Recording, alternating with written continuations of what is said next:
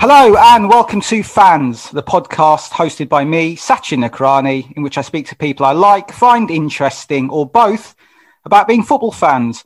And joining me for this episode to talk all things Sunderland is not one but two fans of the club.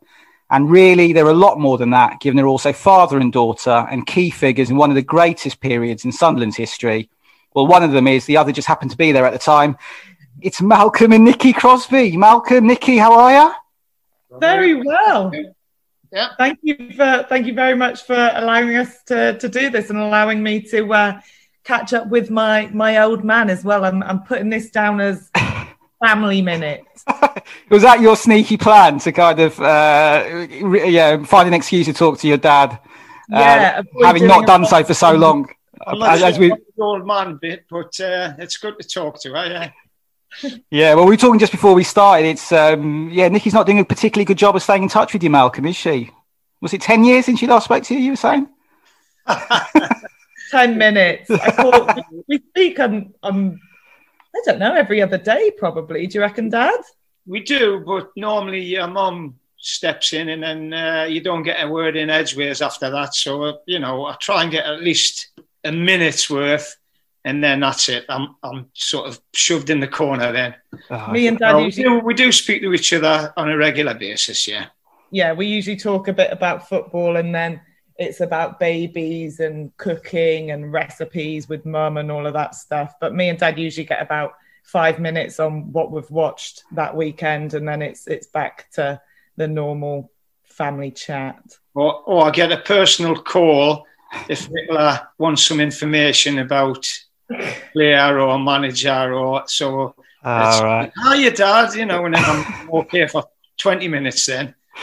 Do you know when she's tapping you up for information? Do you know when it's one of those type of conversations? That's like, here we go. She's going to be tapping me up in a second for bits of info. Yeah, I know, because I always get, "Hi, Dad. How are you?" And soon I'll say, "Okay, what do you want?" There we go. My older brother's the same as well. He's an agent.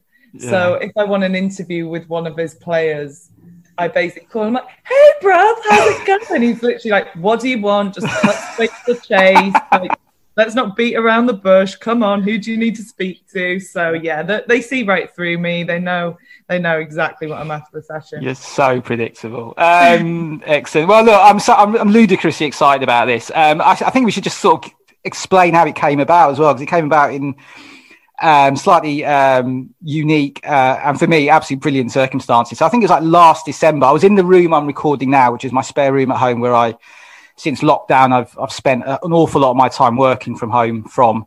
And I was in my room, not doing much, doing a bit of work or whatever.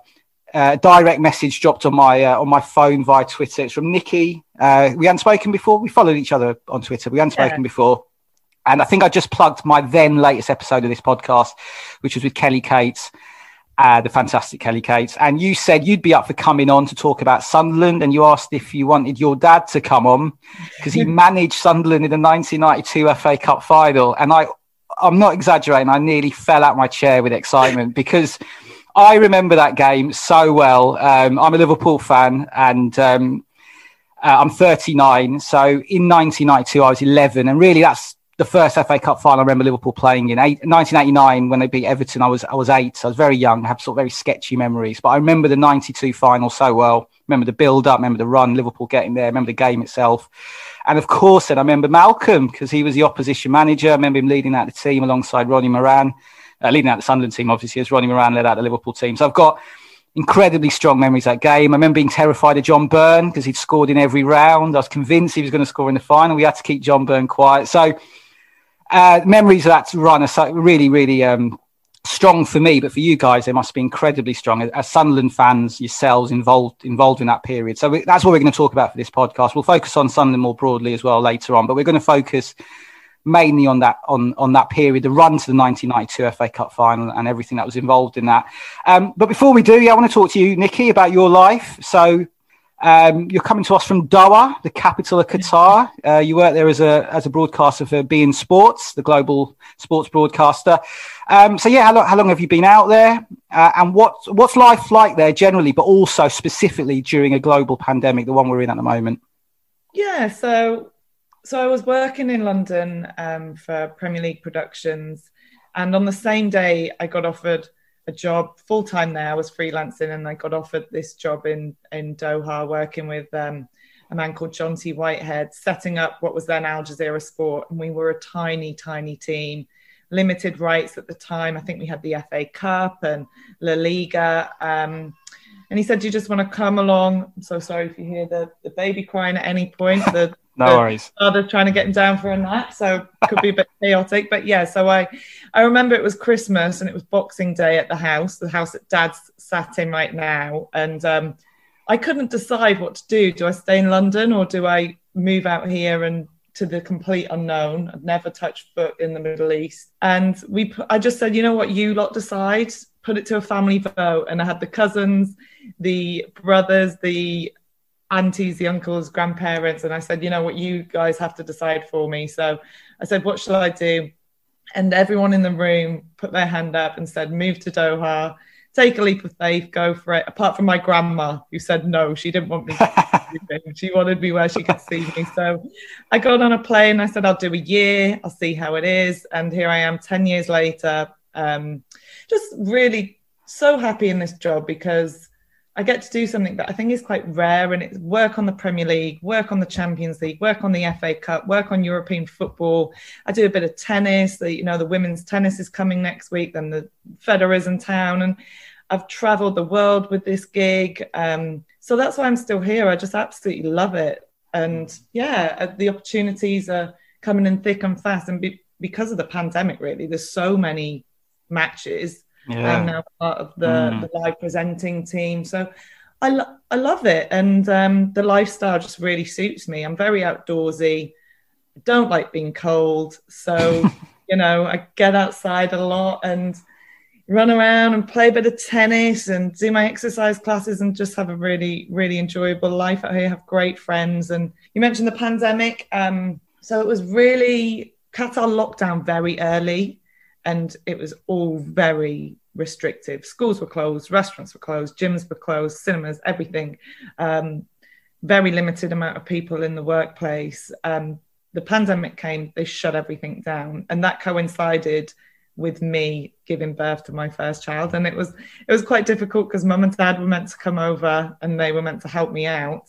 And the whole time I was pregnant, I was like, I'll be absolutely fine with this because Mum and Dad are coming over. They know what they're doing. I've done it 3 times. That didn't happen. So yeah, it was weird. It was, I was in this bubble where I couldn't go anywhere, but it was absolutely fine because me and my husband had this newborn little tiny thing to take care of. And it worked out quite well. But now things have opened up again and the numbers are going up again. Okay. So it's a strange one at the moment. We're kind of maybe waiting for another lockdown or a bit more heavy restrictions, but it's been good. I've been to the park this morning with the dog and the baby. I went and saw some friends last night for a quick drink, and yeah, it's fine. I feel I feel sorry for the guys at home. I don't like to tell them when I'm going out. Yeah, we're in some sort of Blade Runner like Armageddon here, all trapped in our homes. Mark, and that must be tough for you. You've got a new grandchild, but you haven't been able to go out and to see him. I mean, obviously you will do at some point, I guess, but it's all Zoom calls at the moment with your newest grandchild. Well, most years we've gone over see Nicola and Chris, and it's a good place to go if you even want a holiday, but obviously we haven't been able to see them. But last year, I can't remember what date it was, Nick, but you came over with young George, didn't you? Yeah, we got over in the summer. Oh, okay. And so they stayed with us for 2 months, I think it was, wasn't it? Well, I actually ended up it was supposed to be a month. And then when we went to the Heathrow airport to see them off, poor George wasn't allowed on the plane. So then I think she planned this. She came back and she had another month with us. Why wasn't he allowed on the plane? So didn't have an official document, wasn't it? Yeah, right. I didn't mess up. I was told that because he was under 6 months that he was allowed to travel on my visa, which was a more specific thing with COVID. And then when I got to the airport, they said, actually, he needs one for himself. So I had to apply for him, which meant we had this really emotional goodbye. And then I was like, okay, I'm coming back home.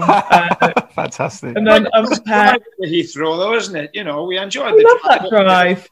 And back. So, yeah, it wasn't really upsetting, to be honest, because it was quite nice that they were coming back. Yeah. We didn't know how long they were going to be, because you didn't know how long you'd have to wait for the visa, did you? Yeah, and it's mad. Mum and Dad have had 3 new grandchildren in 11 months during this global pandemic. One's in Doha, one's in New York, one's in Essex, and you just haven't really had as much time. They are the best grandparents in the entire world, and they haven't really got to flex their skills as much as us lot would like. I want to lie in, Sachin. I need that. So I did do it. I did that. I slept in for 2 months and just palmed the baby off the dad in the mornings. It's brilliant. Yeah. It worries me when she says we're the best grandparents. I'm thinking, right, what's she after? Oh, well, you know what she's like, Malcolm. You've had the phone calls, haven't you? You know what she's like. The next question now. Yeah, exactly. No, that's very sad about the situation you're in with your grandkids. I guess a lot of people, literally millions of people are in that situation. It's really, really difficult. I mean, Malcolm, you all lived in Kuwait, didn't you, for a little while? So you've had experience of living in the Middle East. I'm right, aren't I? Yeah. 1986, took the family out to Kuwait, 3 children. I think Nicola was about 6 months, weren't you? Went out to Kuwait. You were working out there, weren't you? Yeah, I went as a coach, under 20s coach, and first year there wasn't too good. The manager, ex-Chelsea manager Bobby Campbell, he took me out there. He got the sack, so then I left the club that I was with, but I went and joined another club who was managed by George Armstrong, the ex-Arsenal player. Yeah. And I took their under-20s team, and we won the league, and it was fantastic working under George Armstrong. Then I got offered a job at Sunderland as a youth coach, and I still had another year left in Kuwait, but I decided I wanted to come back, take half the wage that I was getting at Sunderland to Kuwait, which didn't impress the wife too much. There was no way I wasn't going to be joining Sunderland, you know. And Dennis Smith was the manager who I'd played with under him when I was at York City. He was my manager. You know, I went from youth coach and took the reserves, then into first team. And so it was a good decision in the long term. It was a great decision that I made. Yeah, well, it was an amazing decision. Let's get on to that, because the 1992 FA Cup final run was as I said at the start, a huge moment, a great moment in Sunderland's history. The last time they reached an FA Cup final, so coming up to 30 years now. Be 29 in May, and then 30 May next year. It was a remarkable whirlwind story, and for you, Malcolm, really a defining moment as well, given not only what you achieved, getting Sunderland to the final, but as you've touched on, it's your boyhood club. You're from South Shields, which I looked on a map earlier because I wasn't 100% sure where South Shields is, I've got to be honest with you, but coastal town by the River Tyne. So roughly equal distance, I believe, between Newcastle and Sunderland. Is it mainly a sort of Sunderland place, South Shields, or half and half? When you went to school, you were either a Newcastle fan or a Sunderland fan. So it was a choice, and my family, my dad, my brother, they were Sunderland supporters, so I just followed them, and I'm glad I did. Yeah, absolutely. Well, you went. Am I right in thinking you went to the 1973 final as well, the famous Sunderland Leeds final? Sunderland won 1-0. Bobby Stoke in Portfield, Jimmy Montgomery, and all that. You were there at Wembley. What are your memories of that game? Well, my memories. The night before, I was a player at Aldershot, although I wasn't in the team. And Aldershot got promoted the night before at Stockport. So I was part of that squad, only 18. And we stayed in Manchester that night after getting a draw at Stockport and getting promoted. And then we came back on the coach next morning. I jumped off the coach at Watford. I got the train up to Wembley. I met my best mate. We then went and watched Sunderland win the FA Cup. So you could imagine it was quite a heavy weekend, really. I can imagine, yeah. Quite the 24 hours for you, blimey. When I look back at that game, it was fantastic that Sunderland won the cup. I mean, they didn't really get a kick. Leeds were just so dominant in the game. It didn't matter because it's like anything, you've won. And I just had a fantastic weekend. I really did. Can imagine. I mean, it's incredible parallel in the way, isn't it? Because 92 was Sunderland's first FA Cup final since 73. They played in the 85 Milk Cup final and the 1990 Second Division Player Final, lost both to Norwich and Swindon. But there were these amazing parallels that Sunderland in 73 and in 92 were a struggling Second Division team. And they were facing kind of a giant of the First Division, Leeds in 73, Liverpool in 92. So you going into the 92 final, I presume you're aware of that parallel. It must have felt quite significant for you, having been at the 73 final. Well, it was great to actually to make the final. Yeah. But there'd been a lot of hassle getting there because we were struggling in the league. Yeah. So the final took a little bit went on the back burner a little bit because we were so concerned on having to stay up and we were playing so many games. We were so far behind in our fixtures. I think for 2 weeks we played like a Saturday, a Monday, a Thursday and a Saturday. Okay. Which is like a tall order. So you're having to change the team and we needed to stay up. Obviously, once we got the point that kept us up, then it was like full on for the cup final.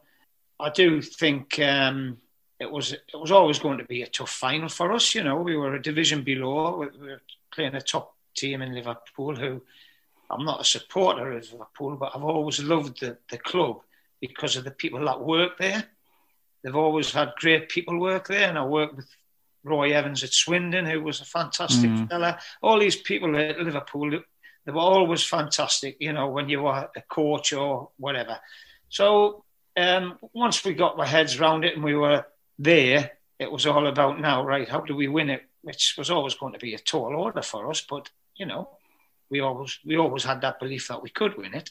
Yeah, absolutely. Well, we'll get into talking about the final in more detail later. But just to go back to the very start then. So you appointed Sunderland's caretaker manager in December 1991, following the sacking of Dennis Smith. The club was 17th in the Second Division at the time, which is the Championship now for any younger listeners. And I've read interviews with you, and you said it was to some extent a difficult decision for you to take the job because you were so close to Dennis. You said before you worked with him since you were a player. But I guess there was simply no way you could turn the caretaker job down, given, as you said, you're a Sunderland supporter and this is your boyhood club. Well, it was a difficult decision because I felt that Dennis had brought me in the end as like first team coach. So I'm working with Dennis, and I am after, I don't know how many games, 4 games or whatever, Dennis gets the sack. And I was in that frame of mind that I was quite willing to leave with Dennis because I'm as responsible as he was. And to be fair to Dennis Smith, he said, no, you'd be silly to leave. You should take the role on. And at the time I was angry because I felt for the manager. I was angry, but fair play, me being a bit daft, I think Dennis sort of put a little bit of sense into my head and said, look, give it a go.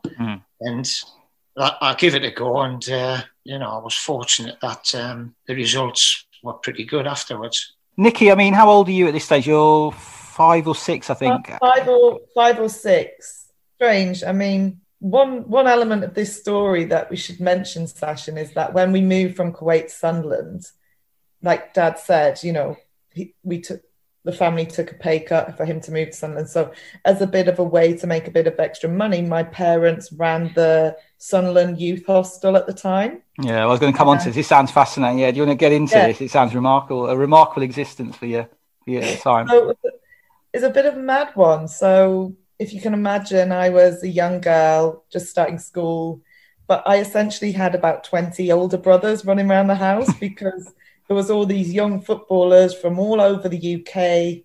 Well, actually, Dad, did Kevin Ball live with us for a bit as well? I think when he moved to the East, he said, he missed his family. So he said, I'm just going to stay in the hostel for a bit. And he took my room. I remember. I didn't mind too much because he had this little pet blue budgie that he brought with him. And it was really cool. I was like, as long as he brings the budgie. So, we had this crazy existence where we lived in the Sunderland Youth Hostel. My mum used to, make sure the young players were fed and looked after, and they'd tell them off if they snuck out the back that we had this like fire escape, didn't we, at the back if they all went for a night out.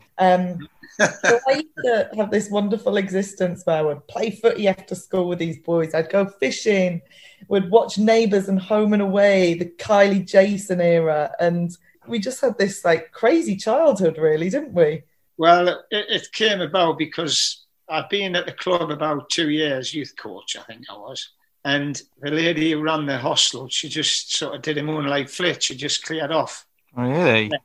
Wow. The place empty, and we had about 14 players living there. And Dennis, who's been a big influence in my life, Dennis Smith, he said, why doesn't Carol just fancy running a hostel? And then you don't have to travel from York.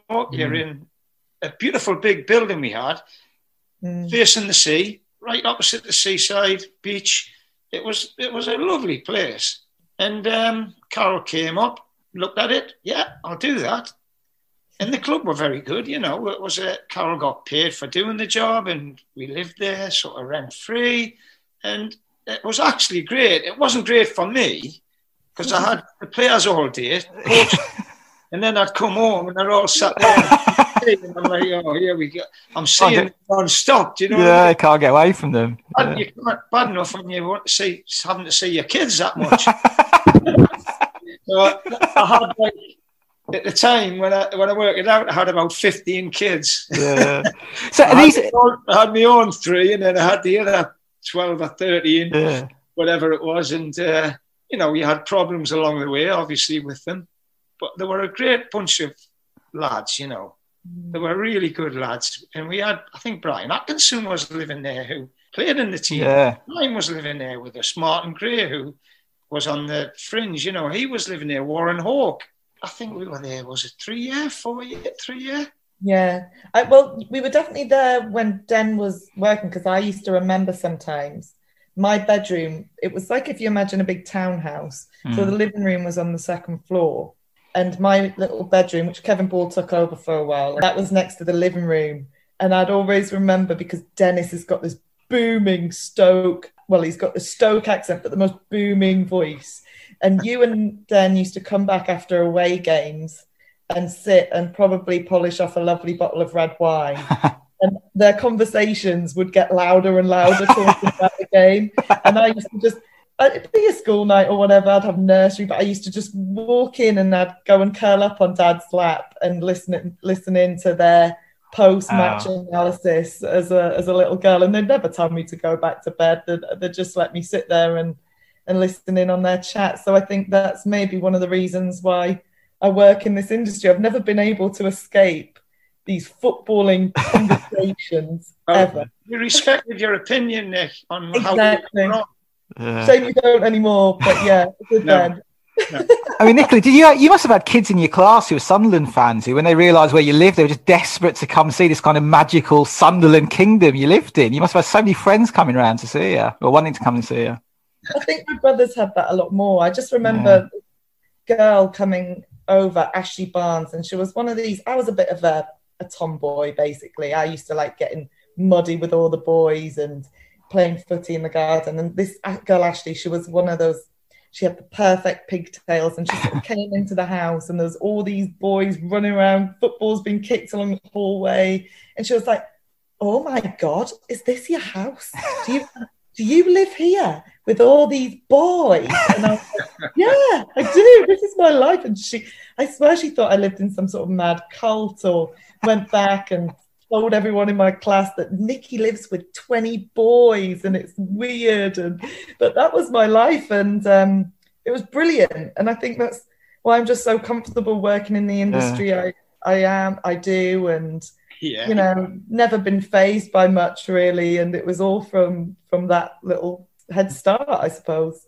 All the young lads used to all crawl around Carol because she'd make all kinds of cakes and sandwiches and everything. So they were always like eating. That's all they did. When I used to walk in, they were always just eating, and that was down to my wife feeding them all the time.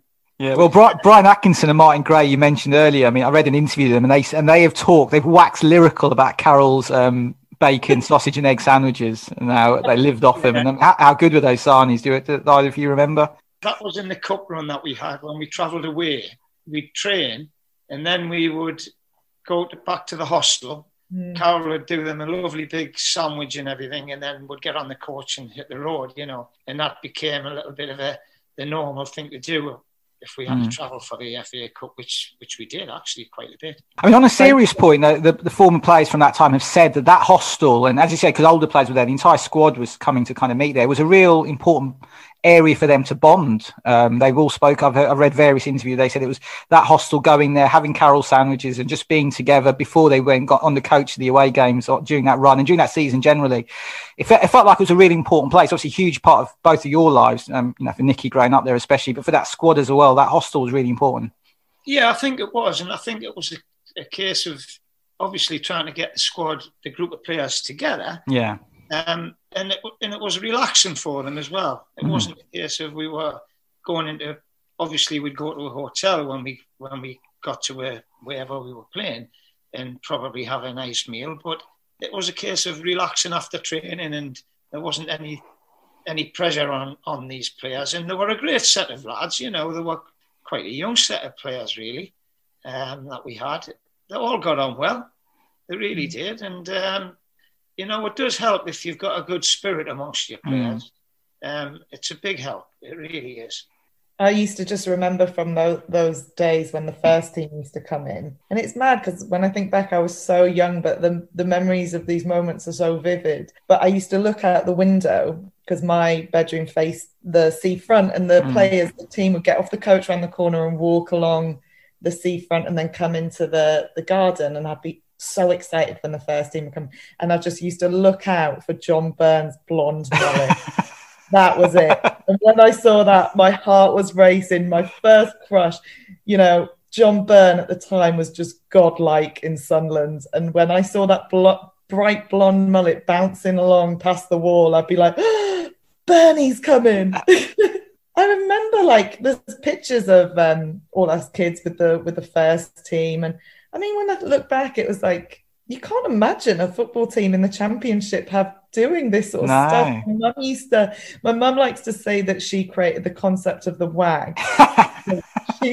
she used to get all the wives, didn't she, Dad? And all the wives and girlfriends used to go for big nights out and all get together. And it was just a real family club. And I think that was sort of what you and Mum and obviously all the coaching staff, you kind of created. There was Uncle Rog and Sue, was he the goalkeeping coach at the time? And Rog, he came in as youth coach, Rog. Youth coach, but we were just this big family, weren't we? After big results, everyone would come back to the hostel, we'd throw on music, and I don't know, it was there was just something always happening outside of the football. It was match days and a continuation of joy and celebration around the matches. It was great, and I feel very grateful that my dad really let me do it. Yeah. I said, it doesn't sound very professional, does it? All we were doing was partying. But as you say, as the players have said, you guys have touched on it there, it did build an incredible sort of harmony with the squad. It felt like it was a really important place for them to talk and to chat and to build a bond that got them to Wembley eventually that season. So let's just go through the road to Wembley then. Sunderland's games leading up to the final against Liverpool. So in the third round, they played Port Vale, won 3-0 at home at Roker Park. Relatively comfortable win. Brian Atkinson, Peter Davenport and John Byrne with the goals. Fourth round was Oxford away, 3-2 win. Took a pretty comfortable 3-0 lead, I believe. Byrne, Hardiman and Atkinson with the goals. And then Oxford got two quite late on to make a bit of a nervous finish. Fifth round, you then got a 1-1 draw with West Ham at Roker Park. John Byrne scoring again to cancel out a goal by Mike Small. The replay, Upton Park, was 3-2. Byrne scored twice. Martin Allen got two back for West Ham, and then David Rush got the winner to put Sunderland in their first FA Cup quarter-final since 1976. Then the quarter-final, which we'll come on to in a bit more detail later, against Chelsea. So it was 1-1 at Stamford Bridge, John Byrne again, cancelling out a goal by Clive Allen. And then the replay, which is what we'll talk about specifically at Roker Park, 2-1. Peter Davenport gave Sunderland the lead. Dennis Wise equalised in the 85th minute, and then Gordon Armstrong got the winner right at the end with a header from a Brian Atkinson corner. And then the semi-final was a 1-0 win over Norwich at Hillsborough. No surprise, John Byrne with the goal again.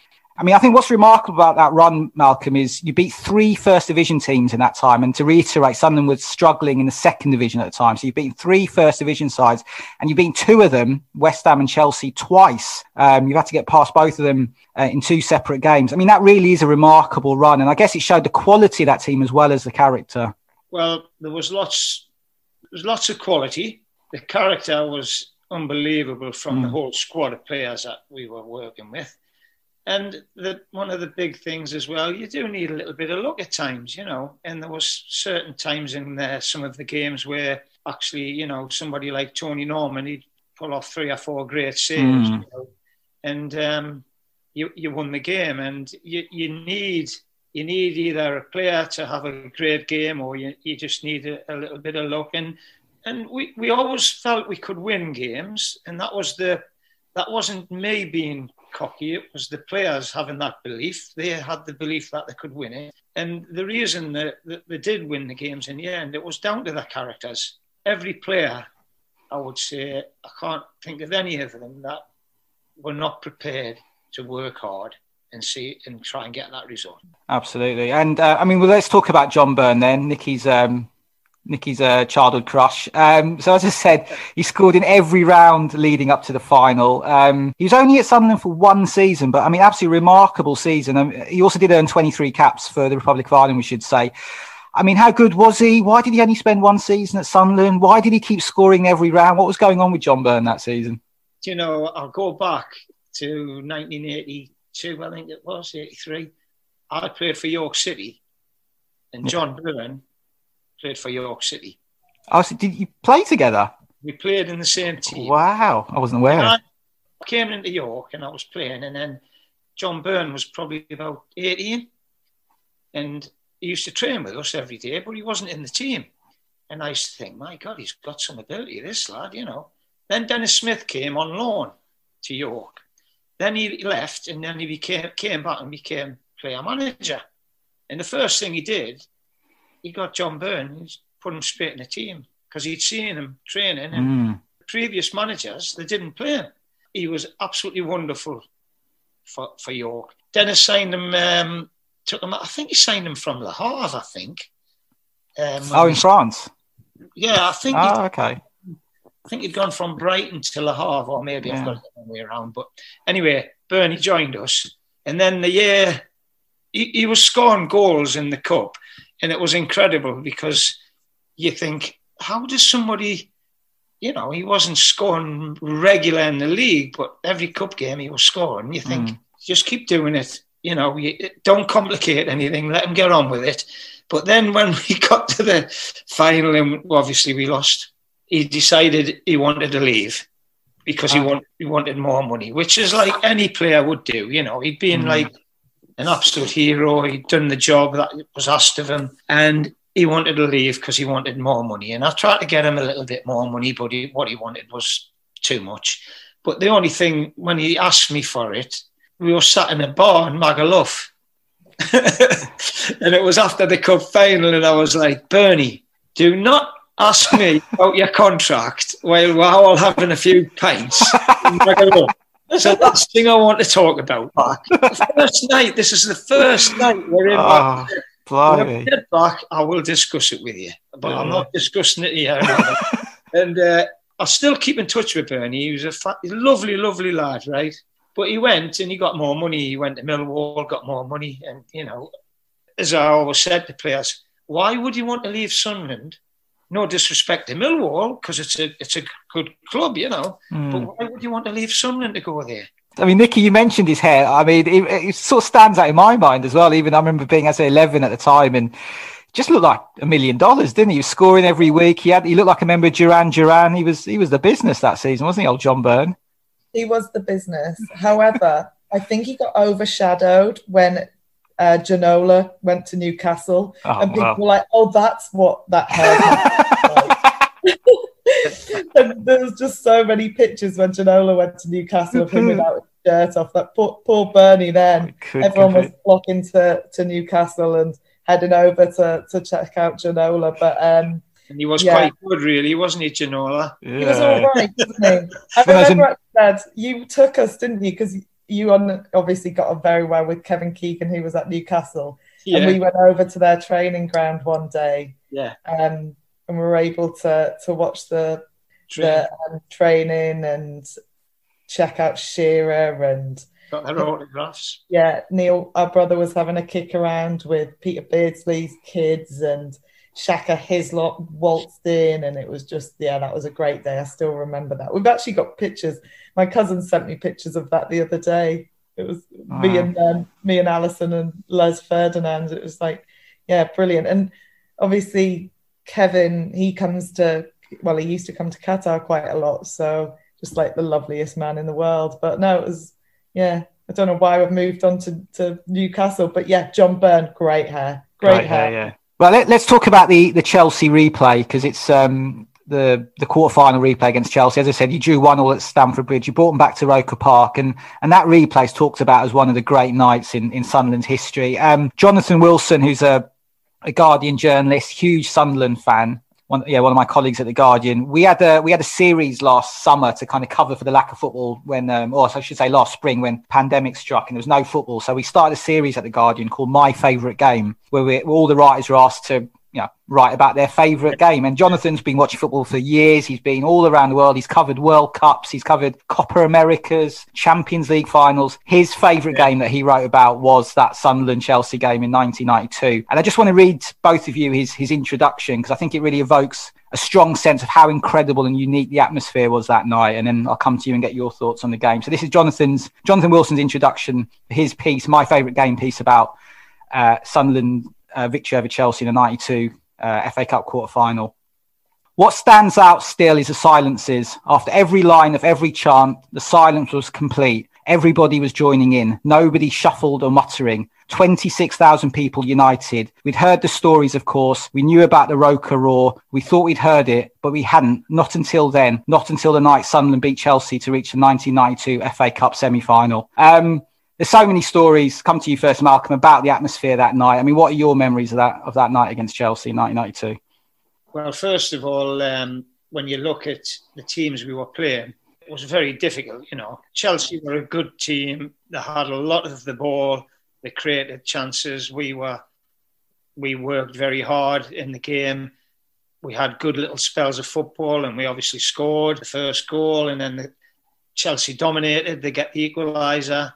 And then the winning goal, I'll never forget it, because after training, Brian Atkinson and Gordon Armstrong would practice that corner. And I used to have a laugh with them. I used to say, why don't you just get in? Because you're never going to score from the edge of the box. And have a laugh with them. And and they used to do it. After every training session, they'd knock a few balls in. And Gordon. And to this day, when I think back and just had a laugh with them and saying that, for them to actually do it, and it was an incredible goal, because, I mean, you couldn't have headed it anywhere but in that top corner, as you wouldn't have scored. Yeah. And it was an unbelievable goal. It's a fantastic glancing header, wasn't it? As you say, from sort of near the edge of the box. Brian Atkins swung it in from the right, and just a brilliant header past Dave Best, an unstoppable header from Gordon Armstrong, wasn't it? And, it just shows you can practice and it can make it perfect. And they did it. I can't remember if there was a noise or if it was silent when it went in. I just can't.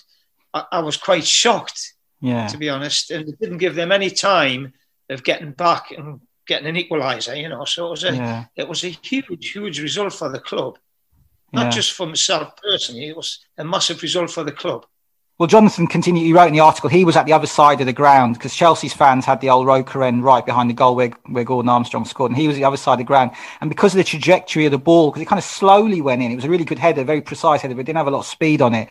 He just thought it had sort of drifted into Dave Besant's hands. And then, as he said, there was a kind of a silence when everyone realised, oh my God, it's gone past him. And then the ground absolutely erupts. I mean, Nikki, I presume you weren't there that night because you were so young, but do you have any memories of it? There. Oh, you were there. Fantastic. What are your memories of it? This is what I mean. They didn't mind how late we stayed up. Terrible, huh? But no, I was there. And no, we used to go to pretty much every home game as a family, especially that one. There was no chance any of us were missing that. Yeah. When Sunderland got to the League Cup final against Manchester City, my boss actually said, why don't you do a report with your dad and talk about the the 1992 FA Cup final. So we did, and we went to Sunderland and we interviewed the team. It was good, wasn't it, Dad? Yeah. It was a good laugh. So I've obviously pored over that archive footage when making this report. But I remember being a little girl. I can't remember what the goal looked like. You know, I know it because I've seen it since. Yeah. But I just remember being this little girl and my family around me going bananas. My mum with tears in her eyes, my auntie going, you know, my brothers going nuts. The entire stadium. I wouldn't have been able to see over everyone jumping around. But that euphoria coming from the people you love around me, it was like, wow, something really big has just happened. Brian Atkinson, the outswinger this time. And a good header, and a great header to make it 2-1, and Sunderland have struck back again.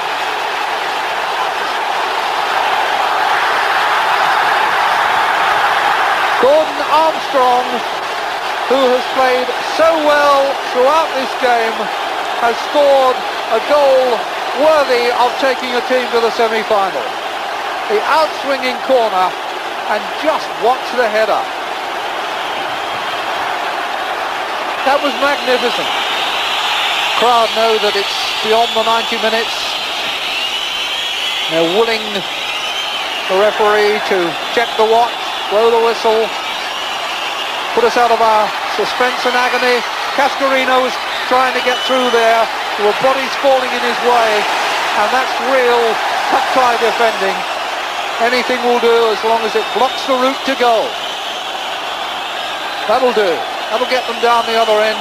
It'll buy some precious time. Mr. Holbrook has checked his watch. He's checked again. Sunderland on the brink of the semi-final, joining Portsmouth to make 2 second division sides in the last 4. Can they hold out for the last few seconds? Can Cascarino conjure something? Has Wise got another trick? No, it is all too late. Sunderland celebrate. Malcolm Crosby comes off the bench. Davenport, the scorer of the first. Wise plucking out an equaliser right at the death. And then Armstrong with the thunderbolt to which there was no answer. A victory that they will prize here for years to come, and we'll look ahead now to a semi-final and maybe more glory still.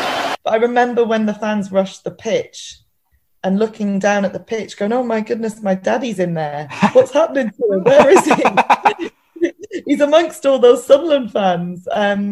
A magical night, and I loved that article from Jonathan Wilson. I forwarded it on in the family WhatsApp group, Dad. Can you remember? I think it was in the summer. Yeah. And it was a lovely article he wrote. And I was shocked like you, Sash, and I thought, how many matches must Jonathan Wilson have attended in his career? And he picked that one. But I think every Sunderland fan you meet, they mention that game. You know, you get into a chat with them, that's the match they mention always. It's sketched into many Sunderland fans' hearts, that moment. If you're at Roker Park that night, you've lived. It's the finish of the game that everybody remembers. You know, you ask them, what happened in the previous 88 minutes or whatever, they're probably, you know, it was a good game, but it's just that last bit of the end of the game, which it's in everyone's memory as a fan.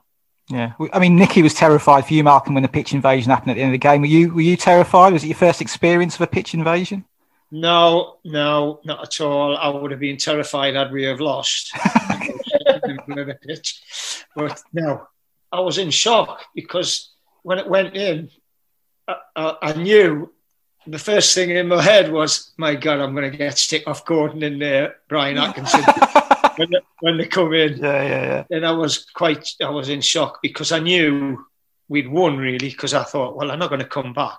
It's too late now. And so it was a fantastic feeling, you know, to see it go in and then obviously win the game.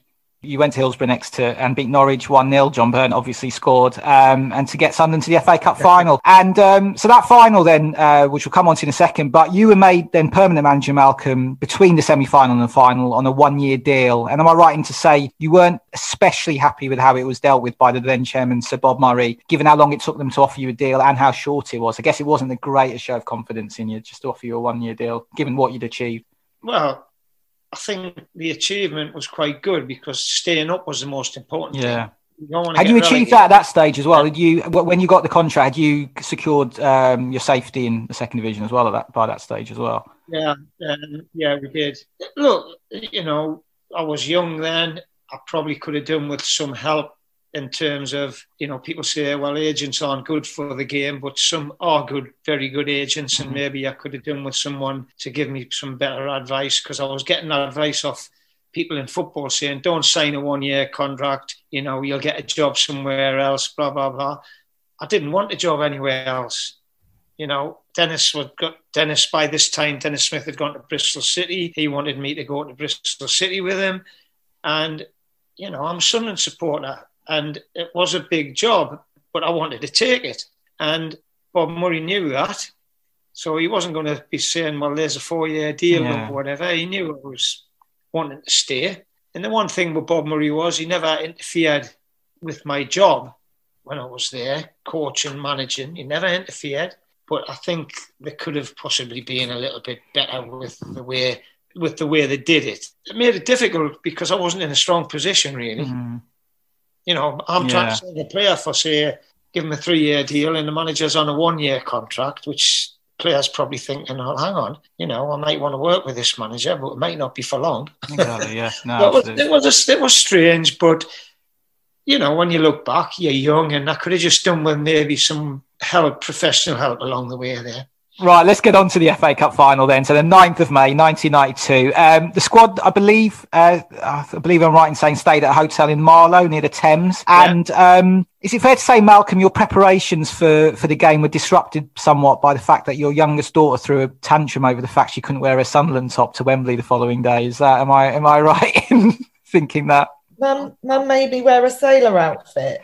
And I was furious. What you're saying, Sasha, and I can blame her. I was going to say, I think it's Nikki's fault Sunderland didn't win the final. I think she threw you off your game, Malcolm, with a little tantrum. Well done. I've never thought of it that way. Well done. Yeah, Nikki, did you tell this story?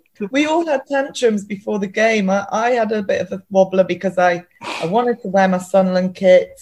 And Mum made me wear this really silly sailor girl outfit because it was the colour of the away strip, the blue and white. I think Neil had a tantrum, didn't he? Because he wanted to be with the team and you or something. And, I just felt, now I'm older, I feel for Dad. He's prepping for the biggest game of his entire career. And his family are all throwing wobblers on match day. But, yeah, I think, I don't think I did the many favours there. But, yeah, I think your prep was pretty good, Dad. Didn't you have I remember one of the players saying how relaxed it was and how you had fun. In a hotel with a complete angler, and it was down to my vice chairman, Graham Wood, who I've become, we're really, really big friends. We're interested in sport. We're both interested in the railways. And we go all over to watch games, and have we'll have a train ride. And Graham was massive. He took me down to London. We went in to see different hotels. We picked the Complete Angler in Marlow. Players were near Bisham Abbey, so we trained there for the week. And everything was, you couldn't ask, everything was, the chairman used to, if you wanted to do something, the chairman was very, very good at letting you do it. If you wanted to go away for a couple of days, I took them to Turnberry in the cup run, played golf. Kevin Ball and I weren't golfers, so I used to hammer him every day at squash. And the rest were on the golf course at Turnberry. And I was fortunate that if we wanted to do anything, the chairman would let us. And that was the same with the Complete Angler and staying there. It wasn't a problem. And everything was perfect. Everything was set out to get us right for the cup final, Yeah, absolutely. And I mean, what was the mood like then in the camp going into the game? I mean, just to put into context, so you had stayed up in the second division, you had avoided relegation, but you'd finished 18th, which is obviously quite low. Liverpool had finished 6th in the first division. They didn't have a great season, but still, a very good team, as you said earlier. Was there genuine belief in the camp that you could win on that Saturday at Wembley? Yeah, I mean, when I look back, we'd worked a lot on set players because we felt that could be our strength against them, and possibly a way of scoring against them. I didn't have a worry about trying to say to players every day, you can win this. They believed that they could win it. And again, I think sometimes, people say it's like Sunderland won the FA Cup in '73 and Jimmy Montgomery made an unbelievable save and they won the cup. So you can have that little bit of luck that goes your way, and we were obviously we needed luck as well because we were playing, even though they'd finished 6th, they had quality players. Yeah. And so we had a game plan to work against them. And when we came in at 0-0, you think, I knew what to say. I wish I hadn't said it, but I said, you go the next 15 minutes in this game, we'll win it. And Liverpool scored after 2 minutes. So that was a bad mistake by me. It's famous last words, isn't it? Yeah. And that's what, we were in the half-time, 0-0, and we thought, right, and that was my talk, part of my talk. Yeah. Go 15 minutes, you will win this game. And unfortunately, Thomas scored a great goal. And I felt after that, Liverpool were very dominant and they showed that class then. And I'm not really sure if I'd have done this interview if I'd have known you were a Liverpool fan, Sasha. Well, I told Nicky to keep it quiet because I thought you rubbed it in a little bit at the beginning, didn't you, Nick? Yeah, I wasn't rubbing it at all. As I said, I've sort of I was delighted we won, obviously, but when you're that age and you're watching your team playing the first FA Cup final, all of it is exciting. So even I became slightly obsessed with the Sunderland team and trying to learn about them as well because I was just unbelievably excited about the whole experience. But I mean, to talk about that team, so just to go through it, then correct in saying you lined up 4-4-2, Tony Norman in goal, Gary Owers. Kevin Ball, Gary Bennett and Anton Rogan at the back, Brian Atkinson, Paul Bracewell, Gordon Armstrong and David Rush in midfield, and John Byrne and Peter Davenport up front. And you had the first 45 minutes, you were good, weren't you? I mean, you were right to say what you said at half-time. You played well. John Byrne arguably should have scored, had a decent chance. He had a great chance. We did very well in the first half. Yeah. Liverpool had 2 or 3 chances as well. And, when you're going into a game, and especially in a final, and it's 0-0, then you've got a chance of winning it. You've got 45 minutes to go on and win the game. And we knew that Liverpool had good players. And it was just something that, yes, people say it a lot, I wish I hadn't said that. And that's what I'd said to them, I spoke more about going on to win the game, but it was about if you go 10, 15 minutes and it's still 0-0, they'll get a bit frustrated. But unfortunately, they scored that very good goal. And then after that, I felt the class of Liverpool players, they did take over. So, yes, summarising the 1992 FA Cup final, it was 0-0 at half-time. And then, as Malcolm said, Michael Thomas gave Liverpool the lead 2 minutes after the break with a very good goal. A right-footed volley from a tight angle inside Sunderland's area, following good play by Steve McManaman. Liverpool then, as Malcolm also said, pretty much dominated, and Ian Rush sealed their win and what was their 5th FA Cup with a close-range finish on 68 minutes. Going back to the very start of the game, Malcolm, as you led Sunderland out onto the pitch, Ronnie Moran was to your right, doing the same with Liverpool. Ronnie was Liverpool's assistant manager at the time and was given that duty because Liverpool's actual manager, Graham Souness, had recently undergone triple heart bypass surgery and was deemed too unwell and unstable by his doctors to be at Wembley for such a big occasion. But Souness being Souness, he still turned up and watched from the bench. Were you aware Graham was at Wembley, Malcolm? And did you speak to him before, during or after the game? Yeah, I was aware that he was at Wembley. And I also spoke to him, and I just can't remember. I think it might have been before the game. Had a quick word with him. But it wasn't a long conversation. Mm-hmm. And obviously, after the game, I didn't see Graham. But I spoke to the Liverpool staff after. Were you aware he was going to turn up, or did it come as a complete surprise to you? No, I don't think it came as a surprise because if you know Graham, you know he's a total winner. Indeed. And I don't think there was any way he was going to miss a cup final when it was his team. It's, you know, you lose games, but I think Graham Souness is a fantastic fella. And I've got to say, when I watch him on TV, I think he's the best TV football critic going. You know, I think he's excellent. Yeah, no, he's a very, should we say, forthright pundit. And you should say that was the end of his first full season as Liverpool manager as well. He'd arrived halfway through the season after Kenny Dalglish had resigned. Just going back to you leading Sunderland now. I mean, that moment when you led the team out, making that famous walk from the tunnel to the centre of the pitch at Wembley. For a boyhood Sunderland fan, that must have been very special for you. And we should say, in case there are any especially young listeners listening to this episode, the FA Cup final was still a huge deal then as well in 1992. So, yeah, it just must have been a massive moment for you. Yeah, it was a fantastic moment for me. And you realise how lucky you are to be able to do it, because a lot of good managers, very good managers, have never actually got to a cup final. And there was I walking out after being manager from January, walking out in May.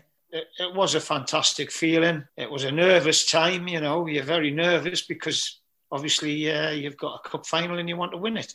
Nicky, what your memories of that game in your little sailor outfit at Wembley? What do you remember about it? I think I was just still raging about the sailor outfit. It's just sort of immense.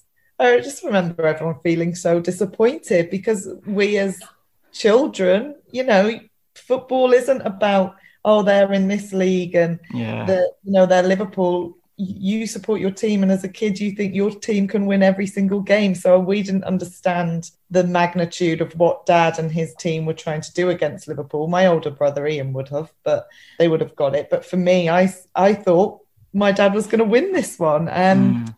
So it was sad. And I remember after the game, been in the sort of family players lounge bar, and I think I'd lost you all. I'd done a little wandering off act. And I remember John Barnes coming up to me and saying, "Are you okay? Are you lost?" And I was like, "Yeah, I can't find my family." And he went, "Well, who's your dad?" And I went, "Malcolm Crosby." And he was like, "Oh." Look for him there. Wow. And funny, John Barnes, I sort of know John Barnes now. I've worked with him quite a few times. And I sort of have this memory of meeting him first at around 6 years old. So it was upsetting. We wanted Dad to win. We thought that was going to be how that fairy tale would end. What price would you have got against these two men leading out the cup final teams when the competition started? Ron Im around 43 years at Anfield, standing in today for Graham Souness. And Malcolm Crosby, only appointed manager permanently a week ago, and he took over at the turn of the year as caretaker.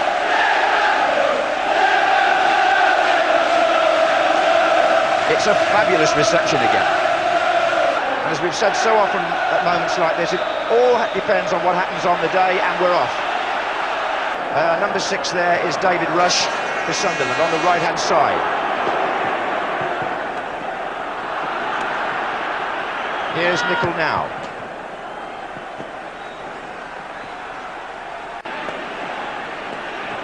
Swung wide by Mulvey, beautifully to Ray Houghton, number 8. Michael Thomas, a forward running space. Michael Thomas shoots, holds his head for skying it, but Tony Norman was very quick to his feet. Typical Liverpool move with it. Ray Houghton comes inside on his right foot so well, just flicks it with the outside of his foot. Thomas making that deep run and tries to lift it over Norman because he's so close to him, spread himself well and lifted it over the crossbar. Rogan. Oh, a skidder. Bruce Grobbelaar from Anton Rogan. And Grobbelaar may have collided with the post. Yeah, he's just hit the back of his head there. Got a lovely left foot, Rogan. This one just bounces nastily, and you can see the thud there. That's a nasty whack. And the referee brings the first half to a close. I'm just going to watch referee Don walk off here in case any of the Liverpool party decide to remonstrate with him. But it was certainly one of the points of the first half which will cause discussion. Knocks out wide to McManaman, who is indeed starting on the right-hand side this time. Takes on Atkinson, gets past him, and flips Drops it into Michael Thomas. Thomas's shot! Oh, that's a fine goal!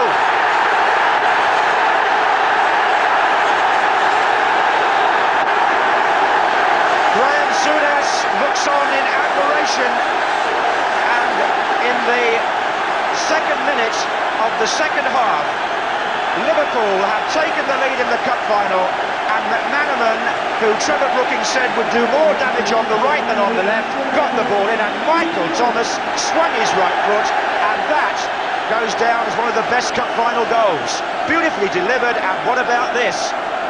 Great finish. We criticised Michael Thomas a bit, the fact he lifted the ball over Tony Norman and the goal early on, but that was still only a half chance. Good play by Steve McManaman. Here's Houghton.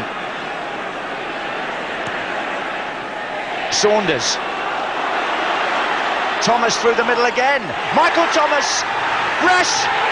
2-0 Liverpool. So simple. And vintage Ian Rush. 68 minutes gone, and Liverpool go 2 goals clear in the cup final. And there's nobody that loves the Wembley scene better than Ian Rush. Saunders again involved. Unselfish play from Thomas, and there Ian Rush, either side to choose from, tucked it away. Saunders running at the defence. Michael Thomas, another of those surging runs, could have been selfish. Saw Rush there, and at 2-0 now. Although Sunderland are going to make their substitution, I can't see them getting back into this a typical Liverpool move. And that's the way to finish. You don't have to burst the net, pick the spot. And Liverpool have won the FA Cup in their centenary year and qualify again for Europe. Second Division Sunderland well beaten on the day, but Michael Thomas's goal after 47 minutes, followed by one from Ian Rush after 68 minutes. The difference between the two sides in a match where Liverpool totally dominated the second half. Liverpool win the FA Cup for the 5th time and in their centenary year as well. We're obviously immensely proud of Dad and his career, and I don't know, that was just kind of the start, and really doesn't matter what Dad's done, what club he's gone to. It can be Sunderland in the FA Cup, or Northampton Town, or Swindon, or Borough. We've loved the journey as a family. I think we've always, it's the FA Cup or just fighting for, mid-table with Northampton Town. We're there. We're always rooting behind, and we always feel really gutted after every defeat. So it's just another defeat, Dad, wasn't it? It was, but when you said you were lost, the truth was we were hiding from you. That was your chance to lose it for once and for all. Enough problems that we were hiding. Wasn't there a mix-up with the medals as well? Didn't you guys end up with the medals? Yeah. Well, after they got the medals, I said to Rushy, let's have a look at your medal. And he showed me it. And I said, you've got a winner's medal here. And they've been given the winner's medals. And I said, Rushy, you need to just put that in your pocket, get yourself straight up that tunnel and get off quick. And we'd all been given winners' medals, which was like, well, I didn't get a medal at the time. Yes. But I don't know how they got that wrong. Like, there must have been a really good wine that Absolutely, yeah. That's the medals. Absolutely. And then there followed an open-top bus parade from the city centre to the seafront. Thousands came out. Would that have been the following day, I guess, the Sunday? And it must have been a really special moment for the entire family. It was. We stayed in a hotel on the night of the game, and then we travelled back on the Sunday, and it was. It's amazing how brilliant supporters really are. It doesn't matter what club you're with. Mm-hmm. You've lost, which hurts. And the thing is, if you get to Wembley, you've got to win because you're a hero forever. Not me. I'm talking about players and everyone. If I look at 73, them players now are still heroes. Jimmy Montgomery, still up there, the absolute heroes forever. And it was a shame that we couldn't have done that. But we got back, and the fans were incredible. It started in Durham as we came off the A1, and it led all the way into Sunderland. And it was very touching, to be honest. I mean, that's huge for you as a Sunderland fan. You're seeing your own people come back to congratulate you and show their appreciation for you in your thousands. I mean, that just for you personally, that must have been an immense moment. Well, Sunderland supporters, they've gone through some rough times of late, but they only need to win 2 or 3 games and they'll fill the place and they'll be back. And you just hope that's going to happen, you know. Yeah, we'll come on to Sunderland more broadly in a second, but would you have been on that bus, Nikki? I think we did a little stint on it, didn't we? Did we hop on along the seafront and then hop off? Just pretty bonkers, really. For me, like there's something very special about the people of the North East and Sunderland fans. Like when you go up there, when Dad was recently with Gateshead, I remember having to pop into Newcastle to get a bit of makeup or whatever. And I said, I'll be back in 45 minutes. And I was back 2.5 hours later because everyone talks to everyone in the northeast of England. You can't go anywhere without having a chat. You can't get on the bus without having a chat to the person next to you. You can't go to a makeup counter with, where are you from, Pet? You're not from around here, are you? And then you can't go to Greggs and get yourself a pasty without having a big old conversation with the person behind the counter. I think the people of the northeast are very sort of special, and I think they loved Dad's story at the time, and even people who remember it now, who you speak to, they love the fact that Dad was from the area, that he was a rookie manager and he got this job by chance and he took them all on this journey and he made the fans feel like they were really on it with them. And I think that's why they came out in force that day, because it gave the people of Sunderland a lift. It was like when they were queuing for the tickets for the final, Mum and Dad went and got a call from one of their friends and they said, you've got to come out and see these queues outside Roker Park for the ticket. And you and Mum went down there and chatted with all the fans. And I think the fans remember things like that and really got behind Dad and his team. And especially more so because he was a Northeast lad, born and bred. Before we move on, I just want to focus a bit more on the Sunderland team that played in the 92 final. Now, normally on this podcast, I get my guests to pick an all-time 11 made up of the best 11 players they've seen play for their club. But for me, Malcolm, the 11 players you picked to face Liverpool are the all-time 11 for this episode, despite the fact they didn't achieve what the Sunderland side of 73 did. So let's go through them again. 4-4-2, as we mentioned earlier. Tony Norman in goal. Back four of Gary Owers, Kevin Ball, Gary Bennett and Anton Rogan. In midfield, Brian Atkinson, Paul Bracewell, Gordon Armstrong and David Rush. And up front, John Byrne and Peter Davenport. We talked about a few players already, the likes of Tony Norman in goal, Paul Bracewell and, of course, John Byrne. Are there any other players you'd like to pick out for special mention, either in regards to how they played against Liverpool in the final or in regard to their contribution to the cup run as a whole? I get a sense that you're especially fond of David Rush, given he was a local lad.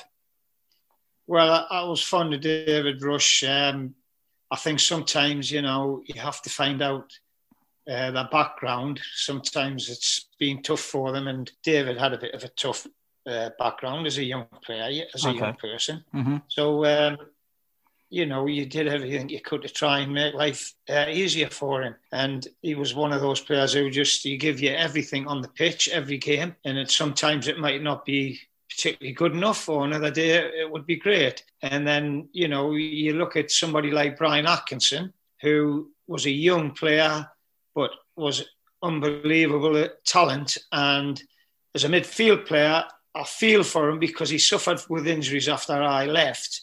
And for me, I think he would have played for England had he have not had the injuries that he had. He was a very, very good midfield player. Oh, okay. And Paul Bracewell, who was my captain, was a fantastic influence on the rest of the players. Mm-hmm. And he was a massive help to me as a captain. Paul Hardiman was an unlucky player because he played in every round. And unfortunately, I didn't play him in the final. That was a tough decision to make. That was my only decision, really, that I had to make. And it was very tough. But, when you look at Gary Bennett, Gary Owers, Anton Rogan, just fantastic, committed players. I wouldn't class them as being like top players, but their attitude when they played for me was fantastic. And Gordon Armstrong was exactly the same. Gordon Armstrong gave you everything. He was a fantastic player in the opposition's box, because he was such a threat in the air, and he used to do a great job defensively in the box against set players. Peter Davenport, a really talented player, obviously had played for Manchester United, and again, a real clever striker who had good pace. And, you know, when you look at the team that I had, we had some good players who could cause problems to they caused problems to the teams that we played and defeated. Can you explain why that team and the squad as a whole was brilliant in the FA Cup but struggled in the league that season? I said earlier, Sunderland finished 18th in the second division in the 91-92 season, winning 14 games, drawing 11 and losing 21 of their 46 fixtures. Have you ever been able to put your finger on why the league was a struggle, but you were so good in the FA Cup that season? I can put my finger on it. It was definitely a case of, you know, when we had replays, we went to West Ham, we went to Chelsea, and we won one game. We drew with Chelsea, beat West Ham, finished the game. You don't get away from the ground till probably gone 11 o'clock. You get back to your hotel. The lads, you know, they had a bite to eat, a couple of beers. By the time they go to bed, it's gone 1 o'clock. You're up next day, train back to the northeast. I felt that the recovery was the key, and I think at times I was trying to play, maybe keep the same team or keep them players playing, but I just felt maybe mentally and physically it was hard for them. And obviously, you know, we didn't have a huge squad at Sunderland, so when you brought players in, you were hoping that they were going to perform well in the league games, and that always didn't happen. And that's possibly because the lads who had played in the cup games maybe didn't have that energy that was needed to let them express themselves. So for me, it was difficult because we had to pick a team. And for 2 weeks, we played on a Saturday, a Monday, a Thursday, and a Saturday for 2 weeks. Now, that's a lot of games in 2 weeks, 7 games, 8 games in 2 weeks. And you have to try and get a team out and get a result. And it was very difficult. Yeah. So the FA Cup almost took a toll on the league form, you know, combining the two. It was tough mentally and physically for the players. It was. And I do think as well, you know, if you're on a cup run, without you realising it, you're probably focusing more on the games in the cup than you should be in the league. Indeed, yeah. But it's a bit of a natural thing to do because it's not as if we were a Premier League team and we were in a semi-final of the cup every year or the quarter-finals. You know, we were a division below. Right, I mean, we'll sort of speed along a little bit. So you left the club, I think less than 9 months after the cup final, and I mean that in a way was kind of the high point. It's been pretty rough ever since. They've had some good years in the Premier League, but relegated from the Premier League in 2017, relegated then to to League One the season after. Come to you then. I'll stay with you, Malcolm. What have you made of it all? Watching on as a fan still of the club, it's been a tough. Last sort of 10 years especially, it's been quite tough for some. Yeah, I mean, all them cup finals that they've been in, you know, playoff finals, I've been one. Okay. Waiting for them to get promoted or win the Checker Trade, and it hasn't happened. So, you know, that's disappointing. I think a lot of it's down to player recruitment. You know, when you see teams who do well, generally they get that player recruitment right. And over the past few years, I don't think Sunderland have managed that very well. At the moment, it's good to see that they are doing well. And they've got a young manager who I know, mainly because of his father, because I work with his father at Northampton, Gary Johnson. And if his son can get as many promotions as what Gary has achieved, then he could be in business. You know, I think Gary's won 6 or 7 promotions. So I hope that it goes well for them. And I do feel that they need to get the player recruitment right. I still feel that they could get promoted this year. And if they do get promoted, then I think the club would be in a good position to sort of kick on, you know, because I think they would get the backing of the new owners. And obviously, when you get a crowd like you have at Sunderland, you've always got a chance, you know. But it's the player recruitment that needs to be improved. Yeah, well, she said Lee Johnson's Sunderland manager at the moment. As you say, Gary Johnson's son. Sunderland, as of recording, it will probably change by the time this episode actually comes out. But as of recording, Sunderland fifth in League One, 1 point behind Portsmouth, having played 29 games. So they're in the playoff zone at the moment. So that's obviously very encouraging.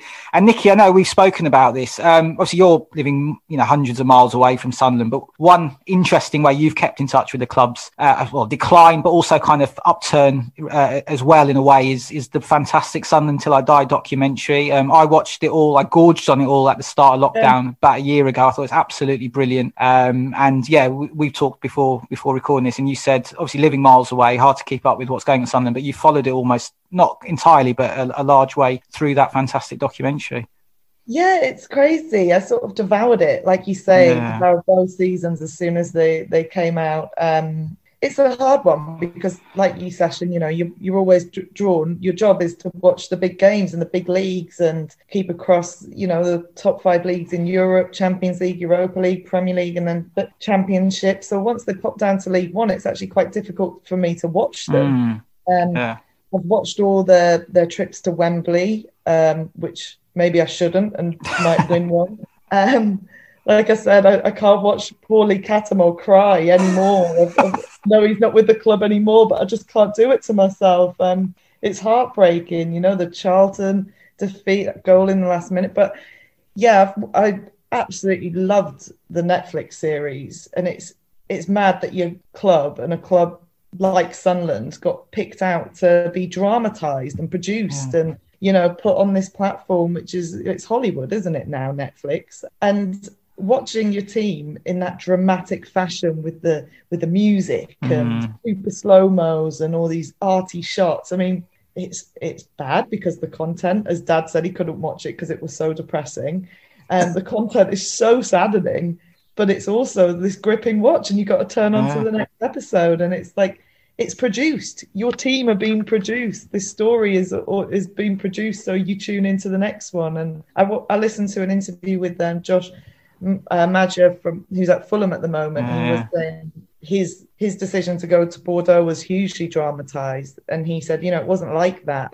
It's all told from their side of the story, and I knew they would tell it in that way, and I knew they would make me out to be the baddie. And you sort of forget while you're watching Sunderland Till I Die that there's real people and real footballers, and they're not just there for our entertainment. This has happened to them. But I think just the beautiful thing that came from that series was the passion of the fans and how amazing the Sunderland fans are. And like Dad said, how they just, it's in the title, isn't it? Sunderland Till I Die. They'll just stick by that football club and believe that joy will be coming their way. And fingers crossed with the new 23-year-old billionaire, Louis Dreyfus, I think things are going to turn around for them. I've been reading a lot about how they just want to modernise everything around the club. So if it's their recruitment policies, like Dad said, analytics, social media, they want to get up to speed because it has felt for decades that it's just slap and dash, final minute of transfer deadline day. Who can we spend? Who can we blow the bank balance and get in more debt and bring in? Who's going to save our season? And there needs to be infrastructure. Successful clubs aren't just happening for a reason. Liverpool are just on the biggest scale, but these clubs are successful because they have all the small things in place that then make the big results come. So I just really hope that the new funding, obviously the fact there's no debt anymore, and fans can finally start talking about the football and stop worrying about, the ownership and the debt and the loans and all this horrible stuff that they've had to think about for so long.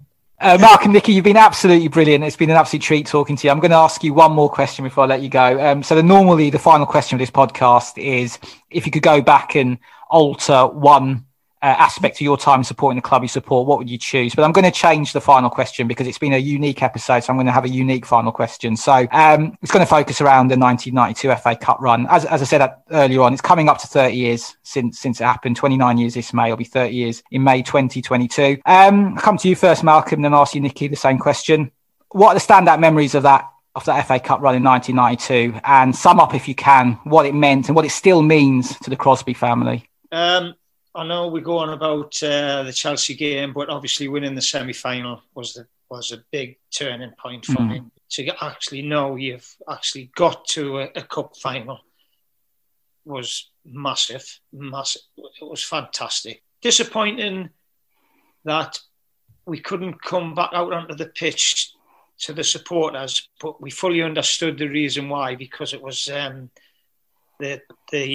from the Hillsborough disaster want us to go on the pitch in case the fans got out of hand. Oh, fair enough. Yeah. So we could understand why, but that was a disappointment because that would have been a wonderful thing to have gone back out on the pitch. But yeah, getting to the final was the biggest, massive turning point. Yeah. And what does that all mean to you? As I said, you're Sunderland fan, your family Sunderland supporters. You've all been part of central to this incredible journey. Second division team getting to the FA Cup final in unexpected circumstances. It just still must mean so much to you. Well, it was a great thing for not only for me but for my wife Carol and the family. But also, most of my friends were Sunderland supporters. Yeah, and well, still are. Have season tickets. So that was a great thing because it was weird for them. You know, they just knew me as like Malk and go for a pint with and play kick a bit. You know, when I played professional, I used to come home and have a game with my mates, and they used to kick lumps out of me. They used to try and kill me, you know, and I'd say, "Hang on, I'm like a professional." But when we had a game of football, you know, I wanted to win. They used to kick lumps. And I still keep in touch with all of my mates up there, you know. And I get the same thing every week. They ring me up or I ring them and then start on about Sunderland and we're on the phone for about an hour.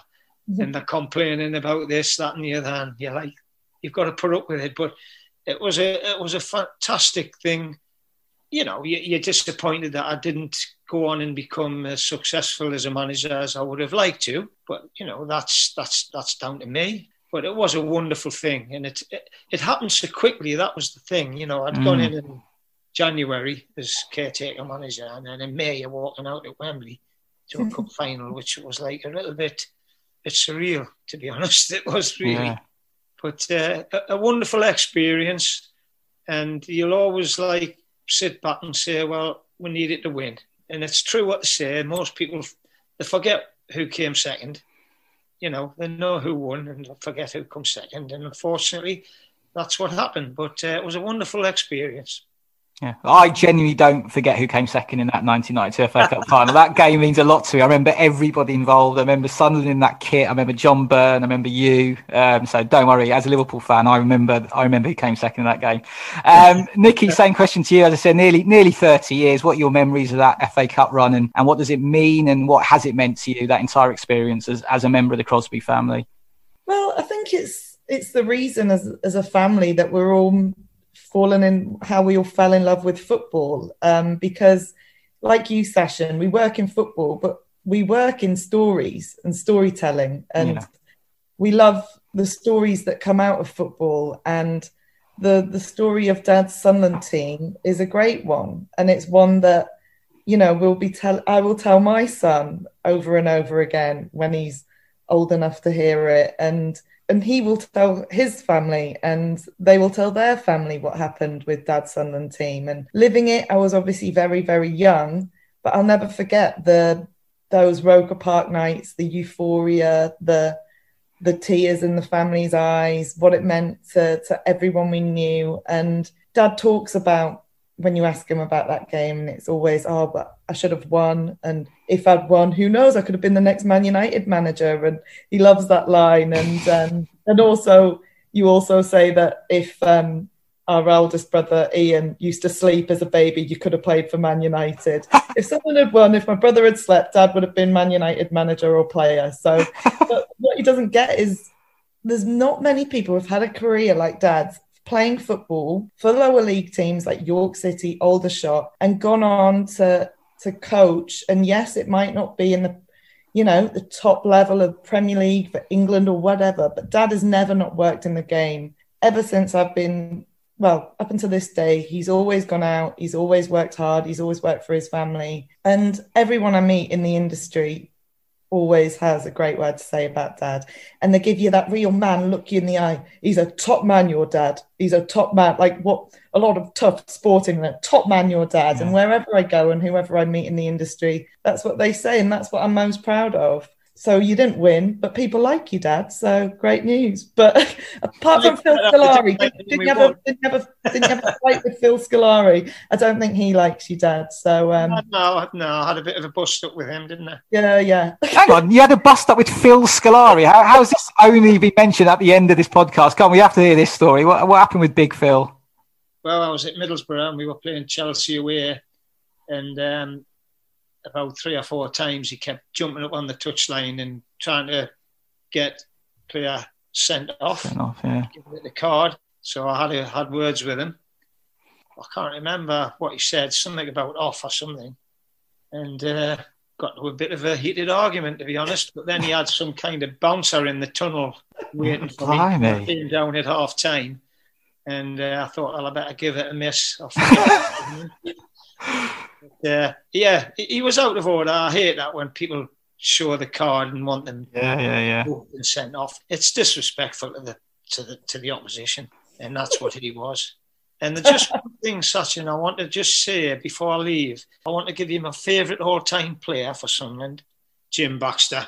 He was absolutely my hero. I loved him to bits. I saw him make his debut with Sunderland, scored 2 against Sheffield United, and he played for Rangers, as you know, Glasgow Rangers. He was a top player, but I think he liked a pint by all accounts.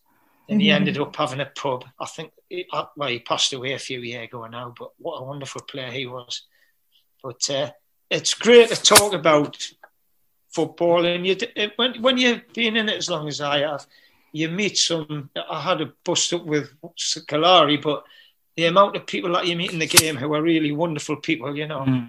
As we were talking earlier about people like Kevin Keegan and Ronnie Moran and Graham Souness and all these people that you've been lucky enough to meet.